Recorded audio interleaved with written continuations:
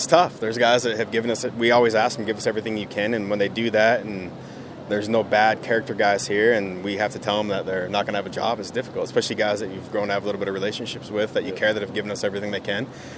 So part of it's very frustrating. The human aspect of it's difficult.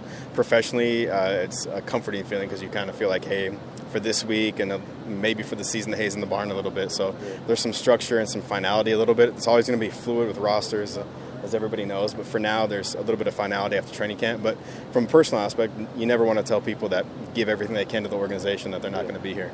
Brandon Thompson's the biggest name that jumps off the page and that fans look at and go, whoa. Right. Can you just explain the rationale for that? I know the injury probably didn't help. It was the injury. He's going to be out for a lot longer than anticipated, so it's a numbers game. You can only keep so many players around, and had a very candid conversation with Brandon. I was with him in Ottawa. I'm with him here, and when I talk about having hard discussions with people that you care about, both as football players but more so as people, that's one of them. It's very difficult, and he's a class act, and it was made very clear to him, once you heal up, let me know, and you're on the first plane back. You don't lose a lot with Forrest Hightower. Nick Taylor had a good camp. You seem to have really good depth in your secondary. We feel, proof will be in the pudding, but both those guys have played. They played at a high level.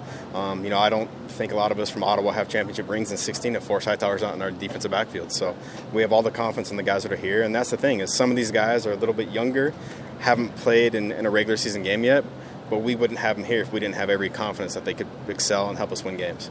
Well, with no mid-camp first-round cuts this year, was that a benefit, or does that just make all the hard decisions come at once? Well, it's the second year we've had that, so it's, the format's there. It's easier for us because you can keep everybody longer and evaluate. There's a couple players that, I won't say who, but they were right here. If it was 6 one way, it was half a dozen the other on whether we kept them or not, and it's because of how they played from Winnipeg on. So I think it's a good deal by the league because it allows us to evaluate people a lot longer. If you're talking 3 weeks, you can only wear pads so many times, and then us playing 2 games so quickly, I don't think it's real fair to the players to say we have to make a decision on a livelihood with that little amount of time.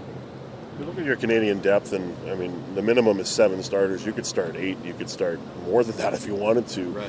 Speak about just how and the work that has gone into build that depth. Well, a lot of work. The personnel department does a great job. Rob Ralph does an extremely good job of always knowing where all the Canadians are, so he deserves a lot of credit. Our personnel department deserves a lot of credit.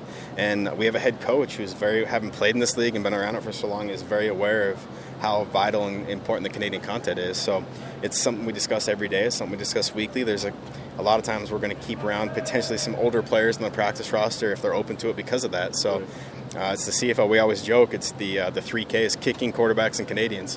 And if you don't have those, you don't have a chance in this league. So.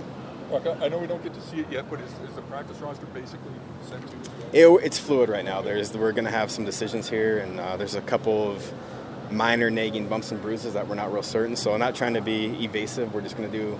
We don't want Winnipeg to know just yet either, and we're not real certain 100% on what some of those are going to be. So as soon as we know, you guys will know, and that might be down to the wire, and it might be tonight.